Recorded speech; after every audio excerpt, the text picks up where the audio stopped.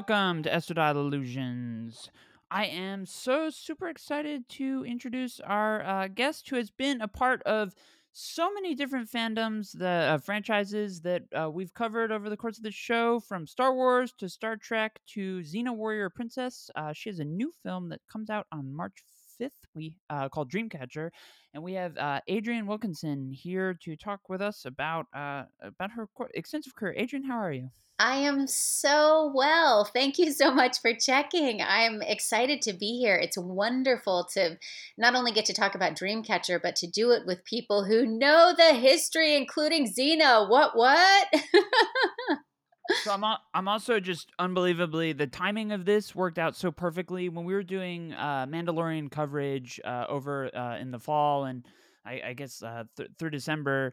I was constantly saying to people listening, like, you really have to check out the Clone Wars because, for so long of Star Wars, it was like, you have the main series and then you have all the supplemental materials that were, kind of for more of the really diehard fans or for people who love the animated show, but you didn't have to if you just wanted to be a casual fan. And now we're kind of entering into a space that, as a super fan, I kind of prefer, which is okay. Now you really have to like go back and check out that stuff. So we were constantly urging people to go back. So I know we have a lot of listeners who are probably fresh off just kind of seeing you in that. So that's really cool. Beautiful. Love it. So, I want to start with Dreamcatcher because there's something that I kind of caught on when I watched the film, and then I went and I watched Star Trek Renegades, and I watched Xena, and I think kind of why, sort of what makes you such a great actress, and the kind of energy you bring to your roles is a lot of your characters, including your character Josephine. You have a kind of a way of bringing an energy that sort of exists. You're not, some of your characters would fit more under the role of like anti-hero, like Lexa Singh, and some like Eve kind of skirt that line a little bit, and Josephine also.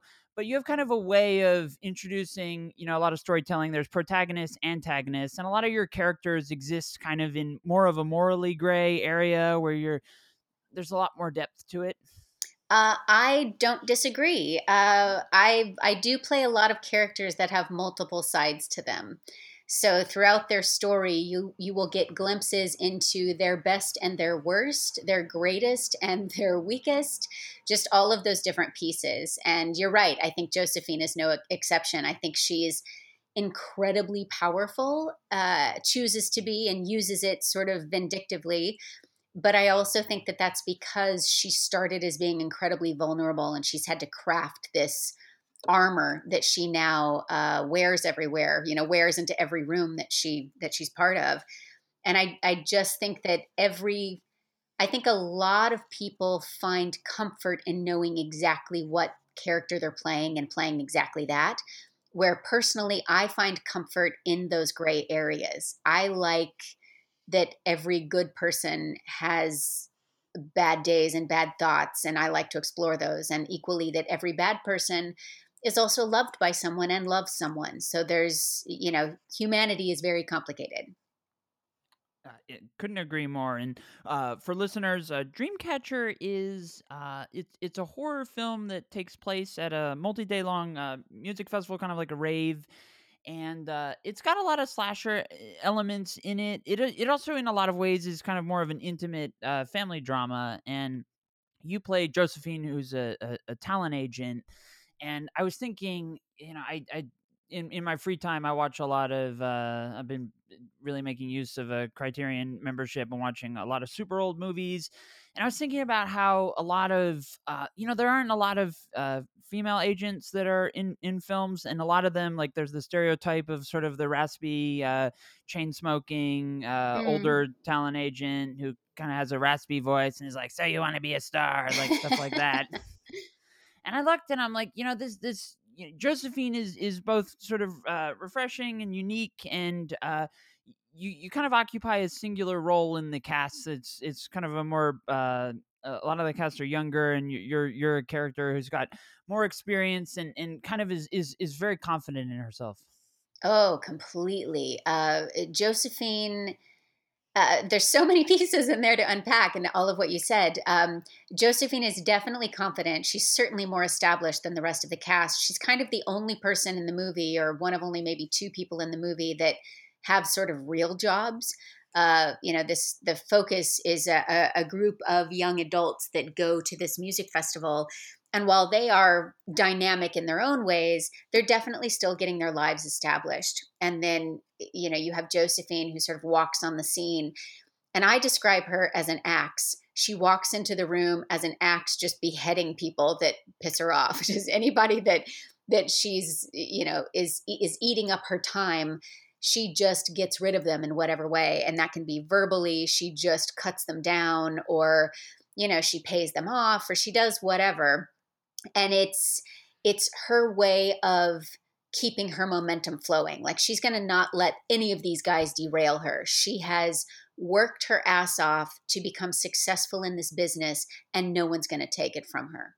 So she is protective of her client, who is the headline DJ at this music event, but really she's just protective of this life that she has built for herself.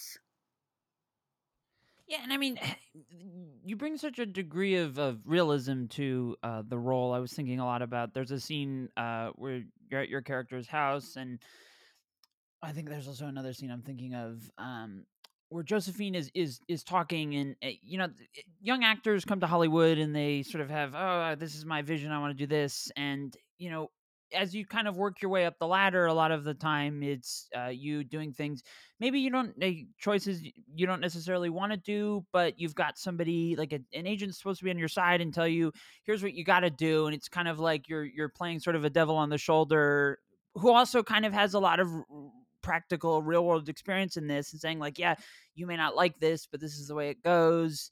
You've been kind of characters really been hardened by Hollywood, but also at the same time, like, what's kind of beautiful about it is, as you were saying earlier, she's a character who you don't necessarily have to like, or want to grab well, I was supposed to say a beer, but your character drinks a lot of wine. Maybe that would be more appropriate.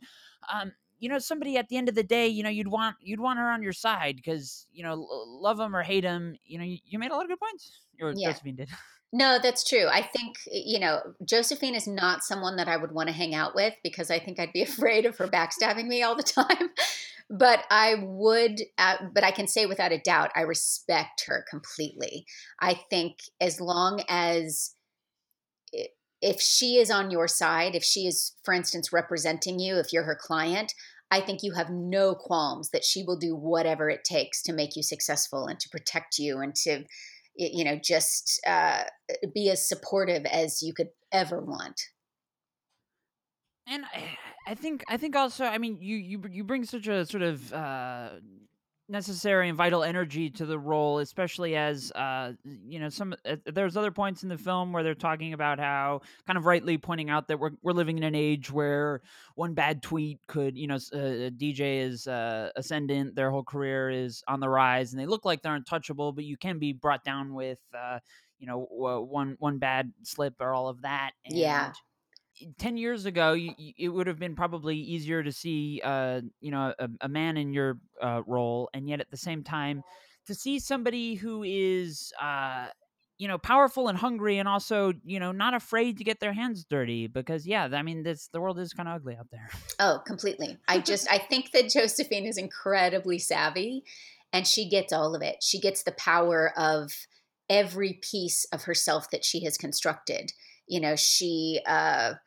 She could have, if she thought that it would be beneficial, she would be acting older than she was and chain smoking. She would be being that older trope. But she's smart enough to know that that's not where things are now. So, she's got this, now she's in designer clothes, and she's in spike heels, and she is, like, she has big, every scene, her hair is very big. And in my mind, that's because she is trying to make herself even bigger than she is. Like, she wants to be even taller, even more intimidating. She's doing whatever small things she can to just, psychologically work on her behalf. Yeah, and I mean, a lot of the film also talks about Faustian bargains and deal with the devil, and so things that people have had to do to get ahead and all of that. And there's just like, it's with the horror genre, you go there to kind of watch the gruesome blood and all of that, and it's so it was just so fun. I was thinking about all your other roles as Josephine. It's just kind of delighting in the fact that she's got these situations under her command. She's going to offer people money to stay silent, and she's kind of smiling as she realized, like, she's been in this business long enough to understand that, yeah, you may feel ugly when you're being told to take money, but you're going to kind of shut up, smile, and take it, and that's kind of all there is to it. Exactly. Yeah, she's smart enough to know that the predictable outcome she has control over. You know, she knows if she offers money, they might, futz a little bit, but eventually she's going to get her way. It's really fun. It made me think a lot about how Eve just kind of in Xena late in the fifth season just made really one of the more memorable introductions, at least on the show. The just in the heat of the Roman battle, coming in and really just sword wielding, and in a lot of ways it paralleled the Xena's own introduction in the first season of Hercules, but Yeah. then also set against the backdrop of all of that is season 5 was of Xena was just such a emotional roller coaster on so many ways, and to have so many of the intercharacter dynamics going on, for you to just kind of jump on the scene with such an impression like that was it really it holds up as one of the really great introductions on the show. Oh, thank you. Well, I mean, I would love to take credit, but I mean, clearly the credit goes to all of the pieces that supported me looking amazing and fierce like that. That camera work and that fight choreography and that incredible costume and, just all of the pieces where I was like, oh my God, could I have this in my everyday life, please? It's really, really juicy. But you're right, there's a lot of through lines. I mean, I think Eve, or Olivia, when she first came on the scene, was incredibly self-satisfied, confident in her power, had a goal that she knew she could reach, and had absolutely no self-doubt. And that's a thing that I think has occurred with several characters that I've been lucky enough to play over the years, where even though you eventually see other sides of them, their introduction includes their very best day. You know what I mean? It's a snippet from their life that is like, oh yes, that's everything that they hoped they had could ever be and ever wanted to be.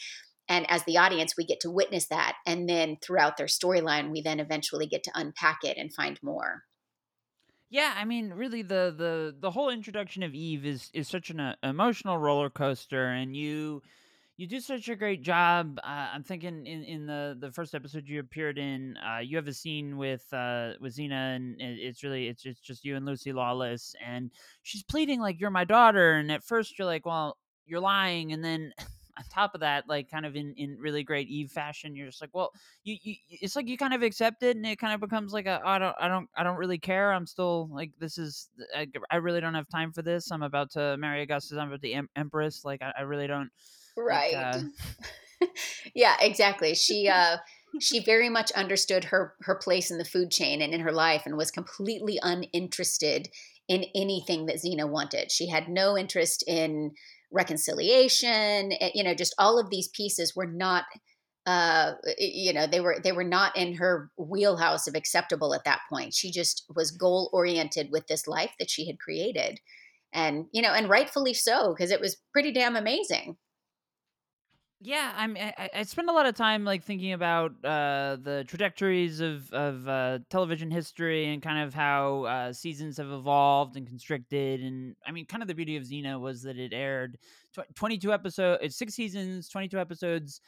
That's like something that nowadays is so completely unheard of. You see it, network TV does it a little bit, but even then they're kind of constricting it a bit. And Yeah. if you follow kind of how a lot of shows tend to go, especially the ones that go 6, 7, 8 seasons, you joined the show kind of at the point where a lot of other shows start to get kind of bad, and then they're like, okay, let's do one more season, and then that's it. And when you joined, like, it really it was kind of it's surprising, because it was a season sort of defined by a lot of the, I mean, your character came about because Lucy Lawless was pregnant and couldn't do a lot of the action scenes. They brought Ares, had a much bigger role than in at least the season before that. And kind of at the point where Xena, you if you were following kind of a natural trajectory of TV shows, kind of where it would start to want to go downhill, it started just kind of producing some of the show's best work. It was really Yeah. remarkable. No, it was really extraordinary to be part of, because even being that young and that inexperienced at the time, I was aware of every second of how lucky I was to be there, because it was, I arrived at a time when they were such a well-oiled machine. So the fight choreography was just on point. The costumes were just amazing. And they were at this moment when, they were getting, on one hand, these accolades and attention because the series was so popular worldwide. And so it gave them this permission and this idea of, we want to do whatever we can do with this extraordinary moment we have found ourselves in history. So, I mean, I remember, I think it was called The God You Know. It was the one with Alexis Arquette Yep. and Garth. Oh, shoot. I can't. Caligula, she was great as that. Yes, yes, yes. I can't remember his name, but his first name is Garth, who directed it. And one of the things, this is just a totally random piece of trivia, but one of the random things I remember about it was that, you know, at the time, at least, a network television vision series was essentially 44 minutes long, the rest of it being commercial space, of course. But I remember that the finished episode, like the director's cut of that episode, was something like an hour and 40 minutes. I mean, it was just like they made this epic feature film in 2 weeks. They just did pulled no punches, just do everything, like this, like it was the circus. And it was just this time when, yes, let's try it all. Let's do everything, because we know this is an experience that's ending. So let's just jump in and, take the biggest bite that we can. And it was exhilarating to be part of, I think one of the things being for writers, I think one of the most exhilarating things must be watching your words turn into real life things in front of you. And that last season, I just can't even imagine the things that writers wrote thinking, oh, they'll cut that because it's too expensive, or oh, they'll downsize that. And instead they just doubled down and made them bigger and better and wilder. And yeah, it was fun. It was really extraordinary.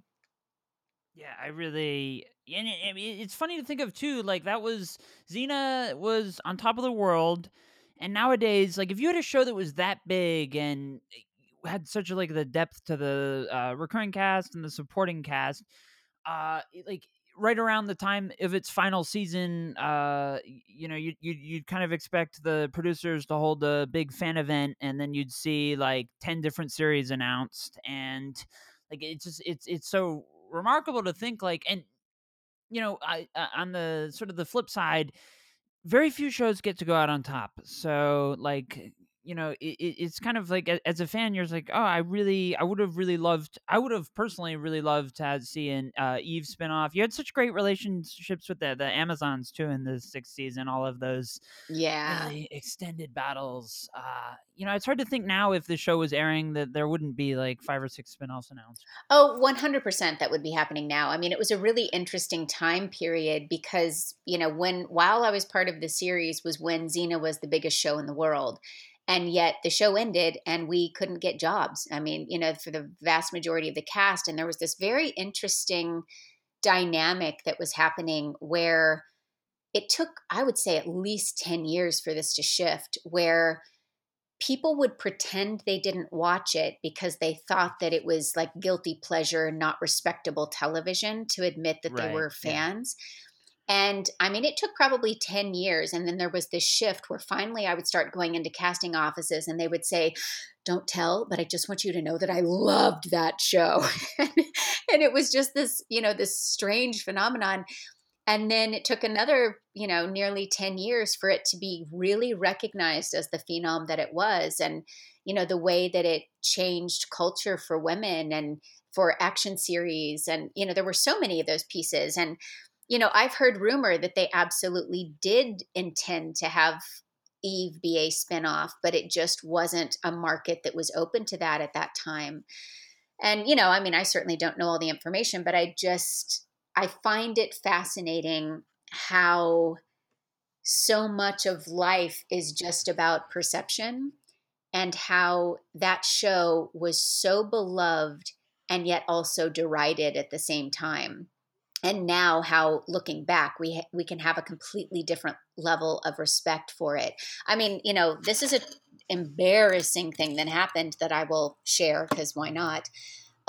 So the show ends 2001, I believe, Yep. and it was either and later. No, it was the same year. So the show ends around May, June, whenever the last episode airs, and then the Emmy Awards, are in late August or early September.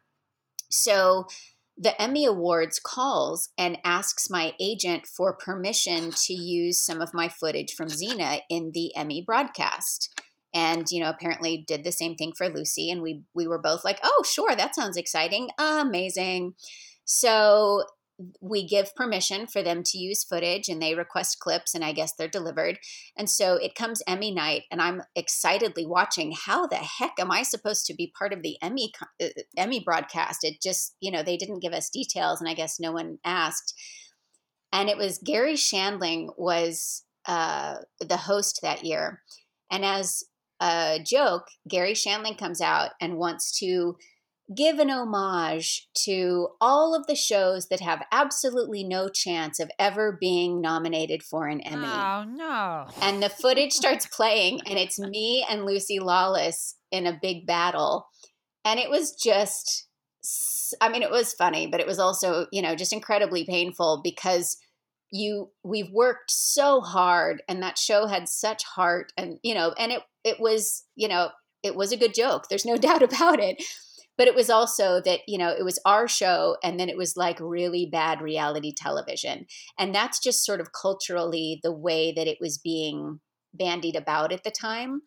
And it took a long time for people to really be willing to admit how important the show was to them, how groundbreaking it was, how if not for that show, there wouldn't have been a Buffy the Vampire Slayer, et cetera, et cetera, et cetera. It Yep. really changed culture. So I could not be more proud to have been part of it. I could not have had a better time. I loved every second on that series. I just loved it. And I completely understand the fans that to this day wish that there was more and actively try to create more. I get it. I completely get it. And I also just look back on it as this beautiful experience that I got to have. And I'm not trying to make it more than it was. I'm just trying to respect it for everything that it was, because it was just wonderful. Well, when we had Michael Hurst on the show, when I was doing my introduction, this show, we started. I've spoken at Con of Thrones and at academic conferences on Game of Thrones, and I've Mm, been very very interested in the history of fantasy. And I always kind of say, like, look, it goes back to Hercules. This era of the time when fantasy shows went from Hercules, Xena, and sort of the first run syndication market to now, like, the quote unquote peak TV, prestige drama, that kind of stuff. The stuff that does get nominated for Emmys year in and year out. right. Like I say, like, look, you can draw a straight line between the fantasy work that you guys were doing with such great storytelling that was also, I mean, you bring up how it's like a guilty pleasure for people. When I describe Xena to a lot of people, I mean, I'm in between covering Sundance, and South by Southwest is starting. We'll be having people on that pretty much next week. When I'm not doing that kind of stuff, it's really hard to beat Xena in terms of like comfort television, and just you want 40 minutes where you're going to be entertained, you're going to laugh, there's a lot of emotional stakes, and it's hard to beat. Like, you really, nowadays with fantasy shows, the big battle costs over $10 million. You get like one, and it's at the end of the season. With your show, you had fight scenes that were multiple times an episode. It's hard to beat. Yeah. No, I mean, I look back and I just think I can't even. It just, what they were able to accomplish was really remarkable. And I think there's so many pieces that go into it, including the fact that it was in New Zealand. So you had, this incredibly excited team of young filmmakers, people just getting into the business. and just eager to push the envelope and to see what magic they could make happen. And plus, of course, you're in the most beautiful place ever. You're just Oh surrounded yeah, by these yep, extraordinary 100%. locations. Yes. So it's just, you're constantly inspired by what story could I tell in that location and in this one. And there were just some beautiful things that came together to make that possible. And yeah, I really think its legacy lives on. Well, also with Legacy, I mean, this is a LGBTQ themed show. It is not only. I mean, I think a lot of times Xena gets a lot of credit for being like a forerunner for LGBTQ representation on screen, even though obviously Xena and Gabrielle were not. Actually canonically together. But like just for an example, when we booked you to come on, and I was explaining to my partner who Eve was, because we actually in the beginning of COVID were watching a lot of the first season of Xena, and when I described who Eve was to my partner, I said Eve is Xena and Gabrielle's child, which is not literally true in the sense that you're not Gabrielle's daughter, but like the same kind of like sentiment, and especially in a lot of your episodes Gabrielle is really Xena's rock throughout like the emotional turmoil that's going on. Oh, completely. I mean, I think the catch that I have in my body when you say that has nothing to do about the two mothers. It's that I really think that there's this interesting power play that happens subtly between the character of Gabrielle and the character of Eve because they both want Xena's attention, Right. So there's this sort of push pull that that Eve is looking for finally having that relationship with the mother that she never have had, but it's also right at that moment where Xena and Gabrielle have reached, yet a further level of their relationship. And in whatever way, as an audience member, you consume that fact, it's still that they have never been closer than they are at this point in history. So, it's an interesting thing to walk through. Well, I think it's still kind of an important show in terms of LGBTQ representation on screen like that, because we haven't really had we haven't had a show with an action show like that with canonically gay characters that could really kind of take its place. And along those same lines, something that I noticed, and tried to Google it and see if people had really written on the significance of it, but the season 5 finale, Motherhood, has a really pivotal whole climax. It flew under the radar for a really really noteworthy thing that we're still kind of waiting to see in kind of action and fantasy shows. When Xena and Gabrielle and Eve go to Olympus with Aphrodite, there's that whole sequence is 100%. I mean, not 100% women, but it's mostly female oriented. You have Xena, Eve, Gabrielle, Aphrodite, Artemis, Athena. Ares is the only guy around, and like that kind of dynamic of women representation in fantasy, we still don't really see that nowadays. It was so sort of subtly groundbreaking at the Oh, time. completely. And it was what was great about it is that you both noticed and it was perfectly normal, so not even noticed in the moment. You know what I mean? By the audience, but even by those of us making it. I mean, you of course, love having all of these extraordinary women around you, but it didn't even deeply occur to me how shocking that could be for the culture. And I mean, not shocking because people accepted it easily and gracefully. And of course, it just makes sense. But at the same time, it's absolutely, as you said, not something that people were used to seeing on screen. Just that many women of power in a moment together, not hating each other.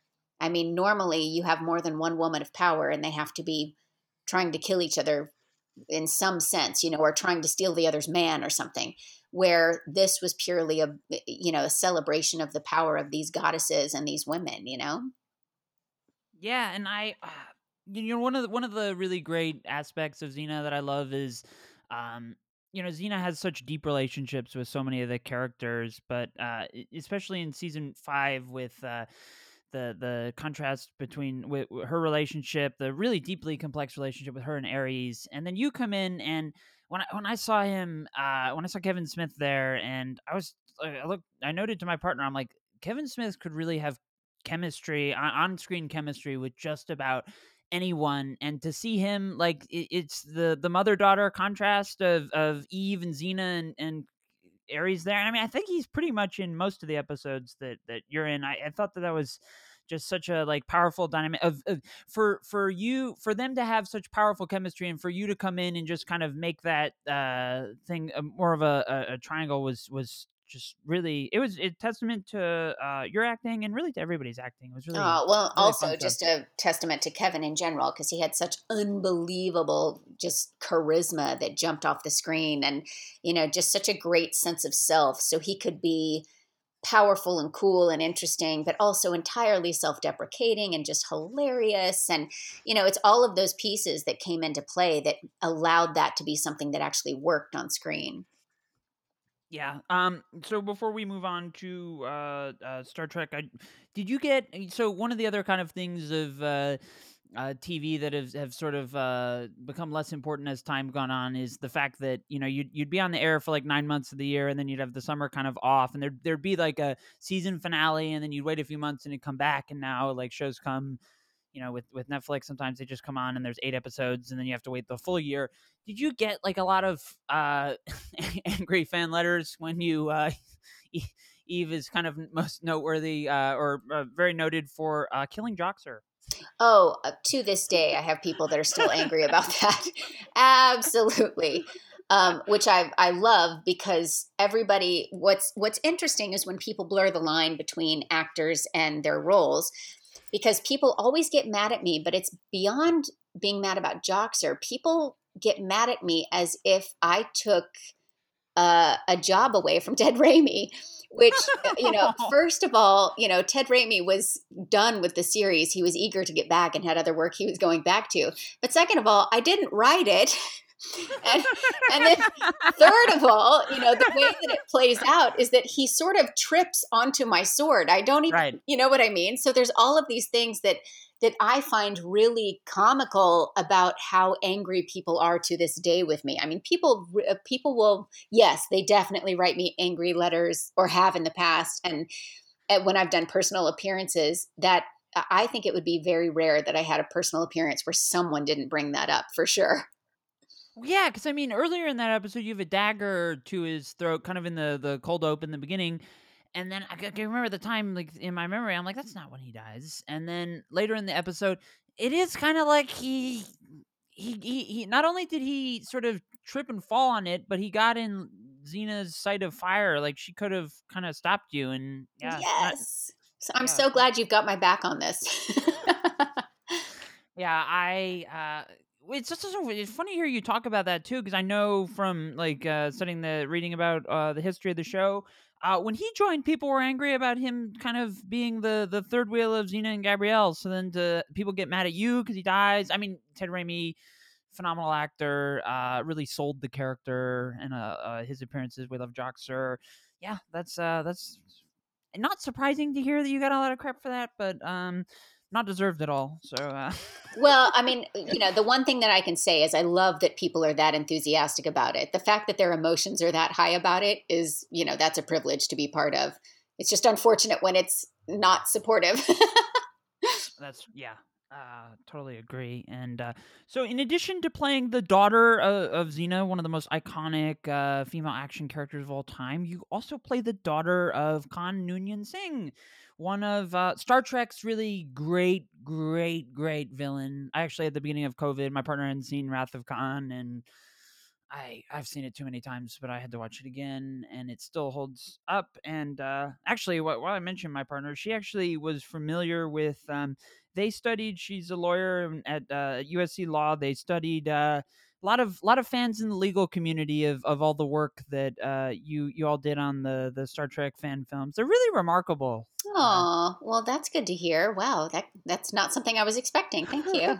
Well, I know we have a lot of Star Trek fans, and I contributed a chapter to an academic book on Star Trek Voyager. So Star Trek Renegades is of particular interest because I think of the handful of actors who reprised their roles from the show. I think the bulk of them were from Voyager, with Walter Koenig's Chekhov being like the big exception. And that's actually kind of an important exception because he was kind of the link to Khan from the original series cast in Star Trek The Wrath of Khan. So to have him be in your film where you're playing the daughter of Khan, I mean, that's really cool. Oh, it was amazing. It's another one of those things where I thought, thank God I don't. I I wasn't a huge Star Trek fan when I was initially connected to the material, which I think is one of the ways that you get a job. I think sometimes when you want something so much, you naturally, your energy sort of pushes it away because you want it too much. But with this, it sort of came to me easily. And I think part of it is because I didn't even know how big of a deal it was when it first presented itself to me.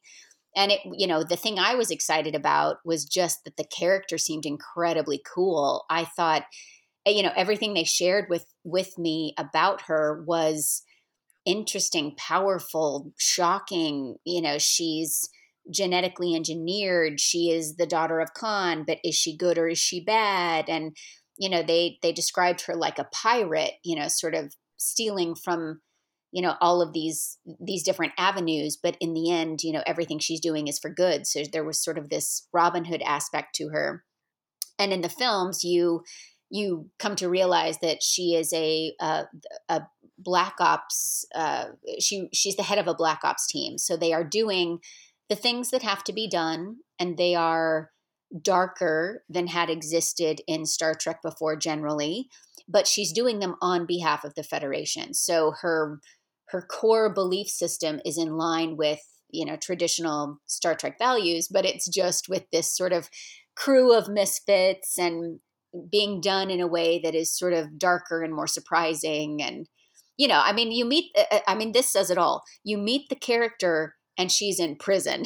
Yep. So that kind of tells you everything that you need to know to see how the line has sort of scooched one direction with the storytelling. Well, what was so cool about the introduction is like Khan in both his episode on the original series and then in Wrath of Khan, he plays the great beauty of the character is how many mind games he plays with Kirk mainly, but also kind of the rest of the cast.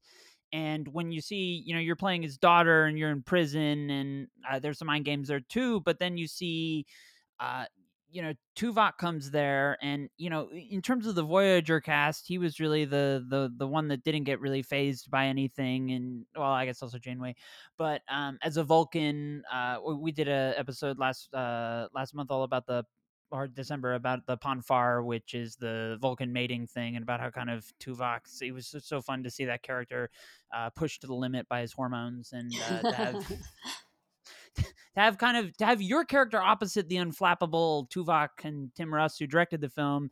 It was so cool to watch. Oh, well, I agree with you wholeheartedly.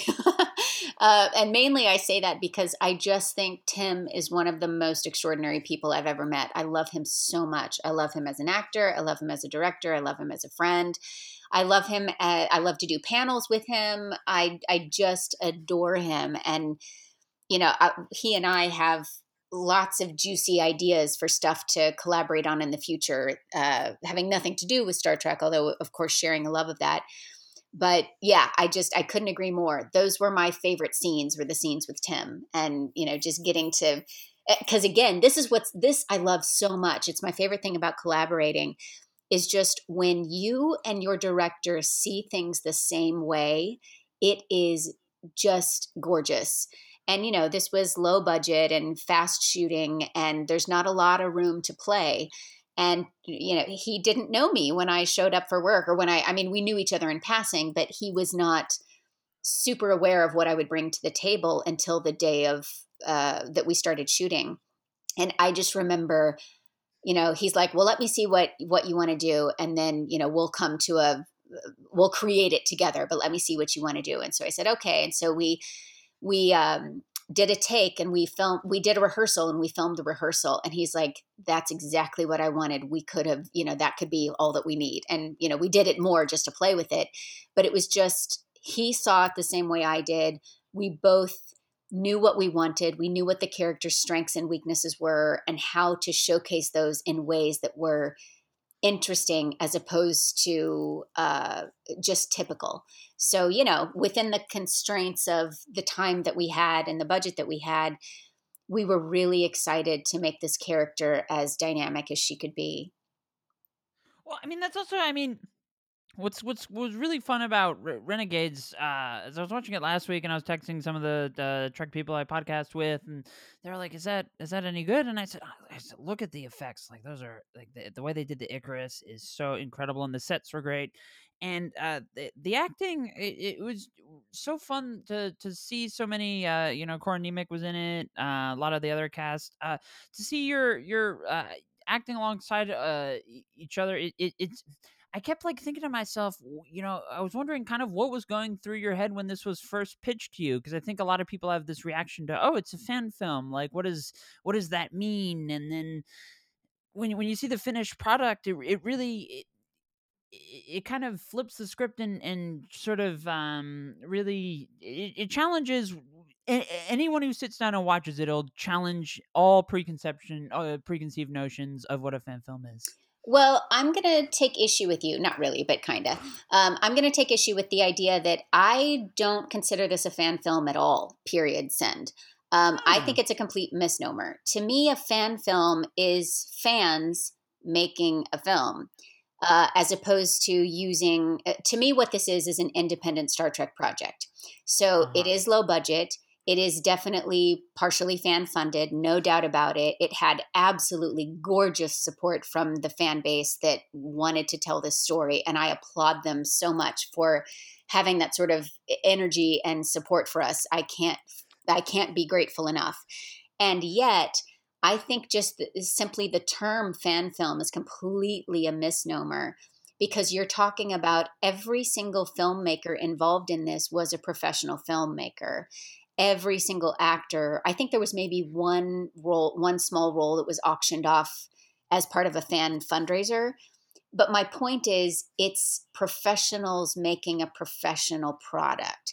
The Right. fan element was strictly in the fundraising, which to me, couching it that way just seems, like it's not something that like three dudes who love Star Trek made to show their friends at a convention. And I don't downplay that either. There's value in that. I'm just saying, I think people assume it's going to be worse because of that phrase. 100%, and that's kind of like what I was getting at with the sort of flipping the script in terms of how it's a professional production through and through, and when they came to you to do it, I mean, it seems it for me it's so interesting to see how many of the series casts they got. I mean, Tim Russ obviously directs it, so that was really really cool to see. When you came on board, what was that like? Well, I mean, the truth is, I didn't, the absolute truth is, I didn't know anything about the fan funding. All that I knew is that my agent got this offer for a role in Star Trek that was this juicy, yummy role.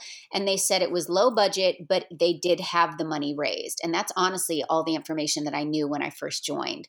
So it's only after I joined that I realized all of these other layers of the process to make this film. And by then I was already on board and fully committed. So I was just happy to have this work and to have this new fandom experience. Yeah, I mean, what you're describing is really the power of the. I mean, sometimes people ask me like, "You ever get tired of Star Trek?" And I mean, when I they ask, I'm like, "Well, there's 800 episodes." So I mean, the short answer is obviously no. I'll never get tired of Star Trek. But like the power of the fan base and the amount of personal friendships that I've made over people I didn't necessarily know that well, and then we started talking about Star Trek, and that just goes on for hours and hours and hours. And your film is in a lot of ways kind of like a shining example of how just thoroughly rich this community is, that they can raise the money and put on a production like this. That is, I mean, the film's on YouTube for anybody to watch. You don't have to take my word for it. If you haven't seen it, go check it out. I mean, see for yourself. It's a remarkable work. um, and yeah, it's just so cool. It's so cool that, I mean, between that and Star Wars and Xena, you've been a part of these franchises that are really it is important to fans. It's like it's not just a show. No, it's absolutely true. And it certainly has taught me that lesson, because the work transcends my part in it. I'm part of something that is so much bigger. And that is a privilege that I didn't even know to dream of back in the day. That's just not even something that you put into the your ideas of what you want your career to be. And my God, have I been lucky. Well, like kind of along those same lines, like with the Clone Wars when it first came out in 2008. I mean, I remember when its first incarnation. It was this big event thing. I think it was like a Saturday, and it was on at I want to say 8 o'clock. This is a long time ago, but Cartoon Network. And it was before it was the full series, and it was this clip, and you see the new animation, and at the time everybody's kind of like, okay, Revenge of the Sith's done, the 6 movies are done. I don't think anybody thought Star Wars was going away forever, but there was like a huge question mark on what comes next. And for a lot of years the Clone Wars was kind of the thing that was keeping Star Wars, like it was the one thing, at least on screen, that was giving fans kind of a, okay, there's going to be something else, but this is really really cool in the process. And when people say like, are they going to make new Star Wars? And then people say, well, look, check out the Clone Wars. Look at how cool this stuff is. The animation and the characters they wrote, just such great Yeah, characters. no, those stories were incredibly rich and so political, and just they were more than what you would think that they were. They just had a second life to them. And now, like, they have a second life. And um now with the Mandalorian, I'm thinking like Ahsoka Tano is getting her own show. And your character on the Clone Wars, the daughter, really does kind of play a big you're only in a couple episodes, but you play a really important role in her arc. And not only that, but like in terms of just like the broader mythology, Yeah. your character is like representative of the light side of the Force. And for years and years, I just watched A New Hope for the first time again. The Force is just kind of this abstract thing that you can kind of like, you can't see. You just kind of, you can explain it, but you can't see. And then for the daughter was just such like a, okay, you are the literal manifestation of the Force. I know, no pressure, right?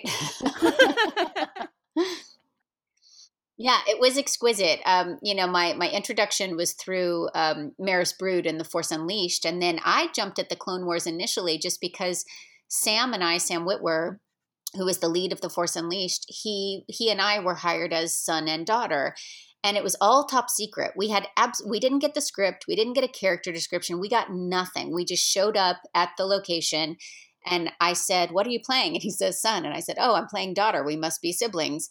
And but we didn't know. We had absolutely no idea what was happening, and we didn't get the material until we arrived, and of course had to give the material back before we left. And Dave Filoni is so amazing and just knows what he wants, what he needs. It's everything down to the tiniest detail is so uh, like you can just trust it. You just know that he's getting what he wants because he knows exactly what he needs. And so those episodes were a joy to create, and they had the art there, the initial art. And I'm sure you know this, but they record all of your performances because those are also used as pieces for the animation, and to help guide the characters even further. And just the epicness of what those episodes were. I just remember Sam and I looking at each other like, holy crap, what did we just walk into? Because we had no idea when we got there how big they were. And they were just beautiful. And the animation I thought was stunning. And then I've had this, I mean, I shouldn't say it's it's a little self-aggrandizing, but nonetheless, I have had this experience where in my Clone Wars episodes, my character gives her life to save Ahsoka, but then it creates, you sort of find out in Rebels, and of course, please forgive me for not telling this exactly appropriately. Probably every other fan could do such a better job, but that the after giving her life force, I sort of become this. They call it the Convor, the Mirai, who is this bird that watches over Ahsoka, and you can see her in Rebels, and now you can see her in The Mandalorian. And I just think, obviously, I'm not working on that show, and yet I sort of symbolically feel like I'm part of that show because I have such a love of that character that I feel like I helped create. And, just watching that character have a life that goes beyond what I was even directly part of has been really thrilling. Just really exciting to see the symbolism continue and be so beautiful. Well, I know that we have a lot of listeners who love the Clone Wars, and I've heard this sentiment over the past couple months, time and time again, that just for a while, the Clone Wars fan base, it felt like its own part of the Star Wars universe, and now just to see all of that on the Mandalorian, and it feels just like I don't. I was just about to say cathartic, but it's not really. It's not really catharsis, but just for for uh, uh, for so many people who were. I mean, the idea that there's been so many different franchises have done animated series, and the idea that something that aired in like 2011 or whatnot is now super important to understanding the future of one of the biggest franchises in the world. I mean, Ahsoka's getting her own spinoff. Who knows? I mean, we may see the daughter again. Oh, knock on It's wood. it's just it's so for fans, it really is like the greatest time to be alive. Oh, that's beautiful to hear. How lovely. But I get what you're saying and I appreciate it too. And it's that thing where, you know, you send out ships and you just hope that they come back. We all do this every day. And I think the Clone Wars is having its moment in that way, and Right. that it had it certainly had its fans at the time, but it now has this new level of respect and appreciation coming to it that I think is so gorgeous to witness. Well, also you mentioned Maris and the Force Unleashed. That at the time too was such a groundbreaking game with the mechanics and stuff. And I know just I mean I have basically every Star Wars game that was ever made, and I collect retro systems, so I have a lot of really old, like ones that are well older than I am.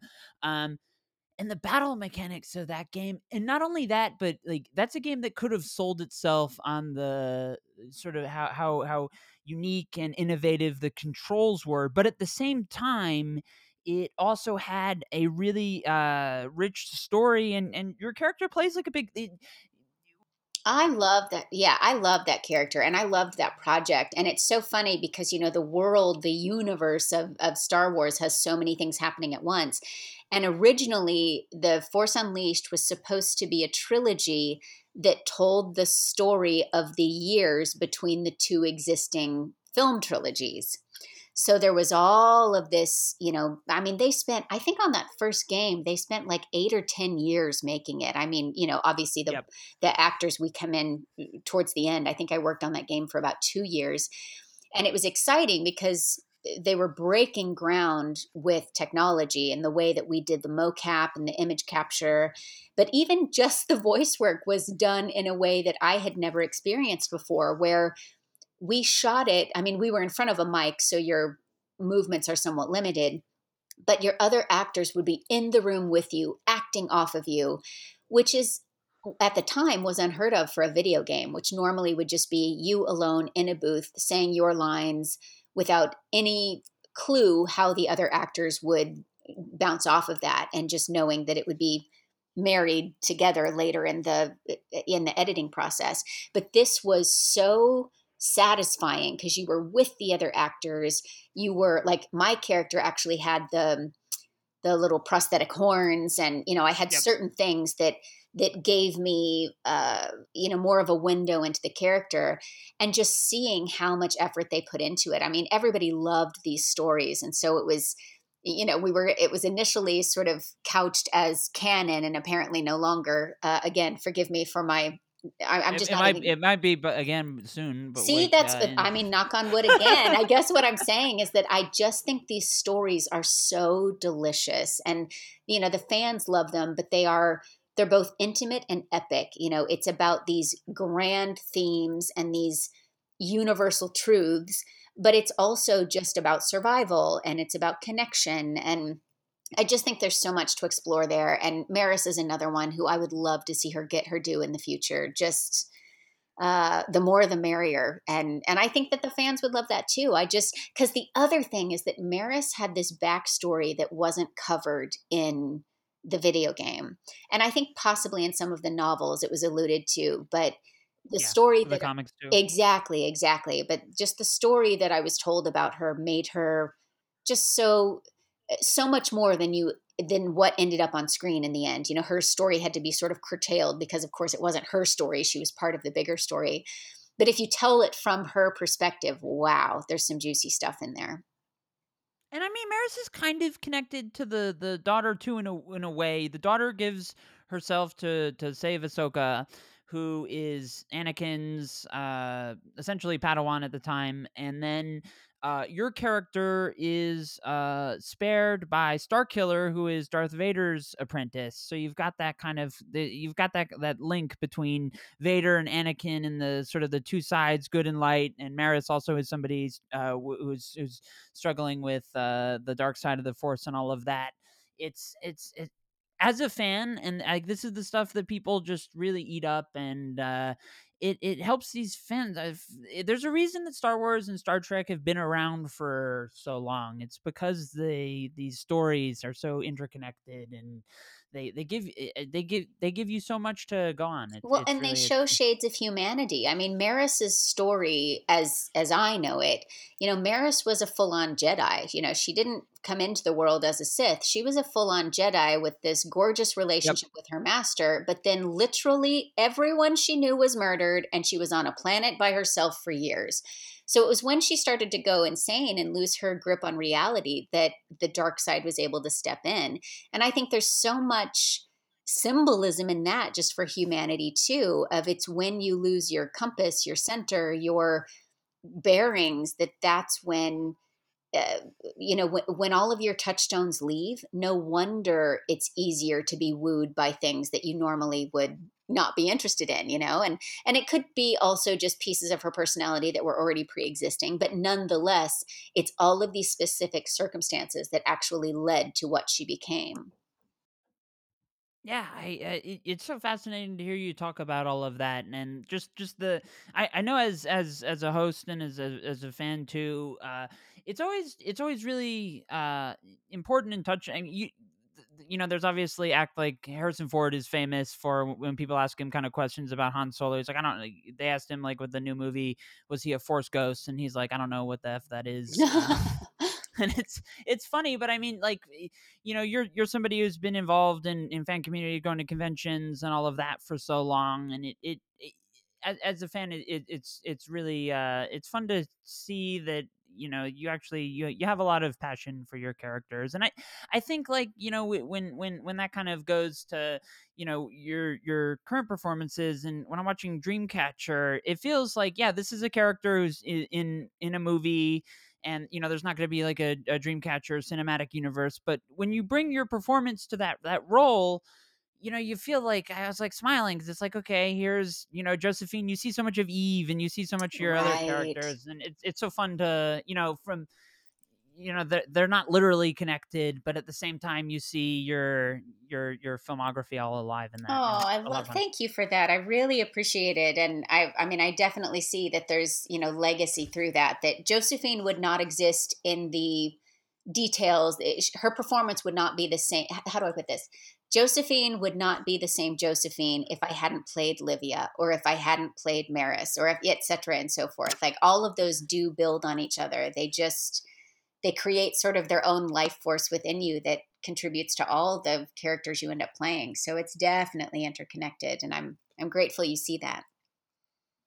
And I think for fans of Star Trek, Star Wars, all sorts of throughout all of your career, I mean, I think Dreamcatcher gives a lot of it's very, I think, for your longtime fans and for fans of the franchises, your performance in Dreamcatcher really does add a extra layer to the film, which is so steeped in horror lore, and it kind of subverts the we're seeing kind of a revival between that and the most recent Halloween movie that came out in 2018. We're seeing kind of like a revival of the genre in a way that recognizes what was done in the past and is doing new things. And as a critic and everything, it's fun to watch. It's fun to see these things unfold in real time. Oh, nice. I love it. This has been such a joy. I'm so glad that we got to connect. Thank you. Usually we ask as we wrap up. COVID has been terrible for the film industry as a whole, especially actors. I know a lot of people have been able to kind of shift things remote, but a lot harder to do that with when you're an actor. Although having just covered Sundance, people did, to quote Jeff Goldblum's character in Jurassic Park, life finds a way. So does film. Right, right. you you doing okay in the coronavirus? Everything going on? Yes. Obviously, it's been a challenge, and I think it's going to be years and years before we unpack the all of the pieces of how we've all been affected. But nonetheless, yes, I'm still thriving. So thank you for checking on me, and I'm excited for the next chapter after this, where I think we all will have such a greater appreciation of literally everything because we've just not been able to do anything. I fan conventions. I'll go to every single fan convention on the planet. I live near the Long Beach Convention Center, just a couple blocks away, and it's just so sad to see it closed and empty. Although now it's with vaccines, so that's great. And as we wait for the next chapter, there's so much of you have such a fascinating filmography. Dreamcatcher comes out on March 5th. Adrian, it's been such a pleasure. I've really enjoyed talking with Oh, you. thank you so, so much. Have a good one. And to our listeners, thank you so much for listening. Watch Dreamcatcher, and we will see you next time.